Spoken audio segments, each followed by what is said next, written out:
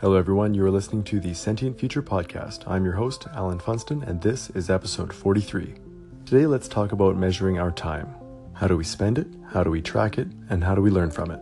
So if you've been recently following along on my social media accounts or my anchor station here, you will have noticed I am tracking my time in quite a bit of detail, and then intentionally making those details visible to you. What that does for me is help ensure that I spend time in a way that is consistent with how I say I want to lead my life, how I do want to lead my life, and in a way that shows leadership through vulnerability. I don't spend my time perfectly every day, but by being accountable to someone, it helps me spend it better. The first thing I did was break down the categories of things I spend my time on, and then later on I put in details within those categories. My categories were work, self, family, household, shopping, and sleep.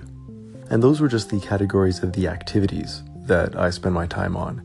I have also separated the people that I spend time with, whether I'm alone, whether I'm with my wife, whether I'm with my kids, whether I'm with both, or perhaps immediate family or extended family or friends or acquaintances. You get the picture.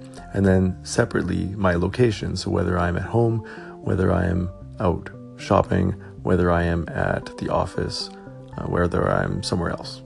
And that was so that I didn't confuse what I was doing with necessarily who I was with or where I was.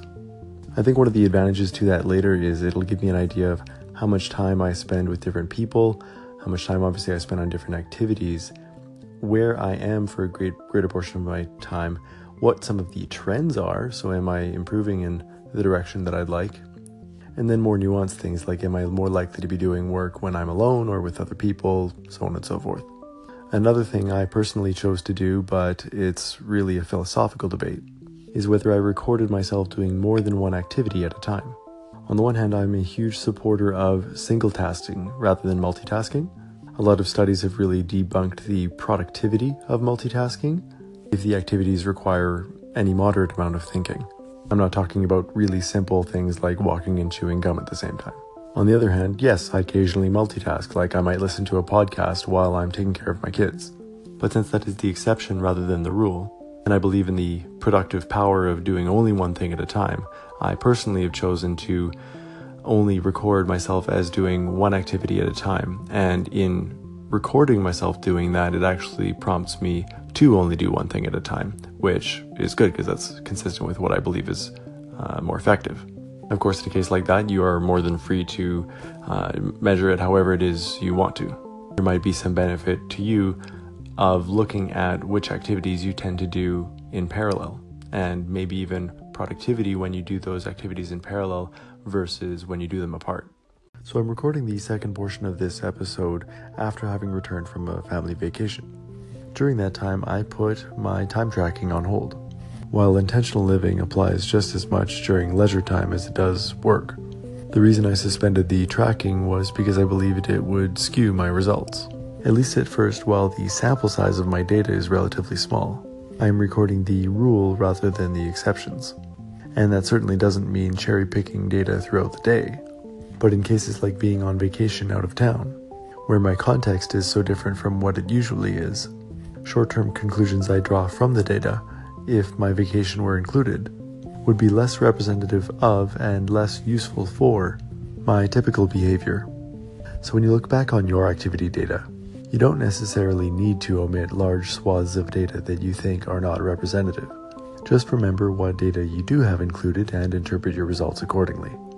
Soon, I'm going to start looking at the trends and some of the most common combinations of activities, places, and people. I'll be sure to let you know how that goes and probably post some of the visual content on Instagram. And now we come to my favorite segment of every episode. So what? How does tracking our time, analyzing it, and being more mindful of how we spend it help us live more intentionally? It may be obvious, but living intentionally is effectively spending our time intentionally. We don't know how we've done or how we're doing, and we can't plan to do any better if we don't measure. And technology is finally getting sophisticated enough to help us track our own daily behaviors. Once you get over the initial shock of how much time you actually have to work on your goals, you get to choose whether you have an optimistic or pessimistic outlook. I hope you're not too hard on yourself for the time that you believe you've wasted, but rather are grateful for having started to measure your time and have gained this insight now. Let that information empower you. And if you have any questions about measuring your time or would like some guidance as to how to personalize it for yourself, please send me a call in or reach out to me on social media. I'd be very happy to personalize an approach with you. Tracking your time is really an effective way to start increasing the control you have in your life. It's your life and you are important. And if you have any personal experience with this and you'd like to share, I'd love to hear it. Thanks everyone, and until next time, live intentionally. Sentient Future out.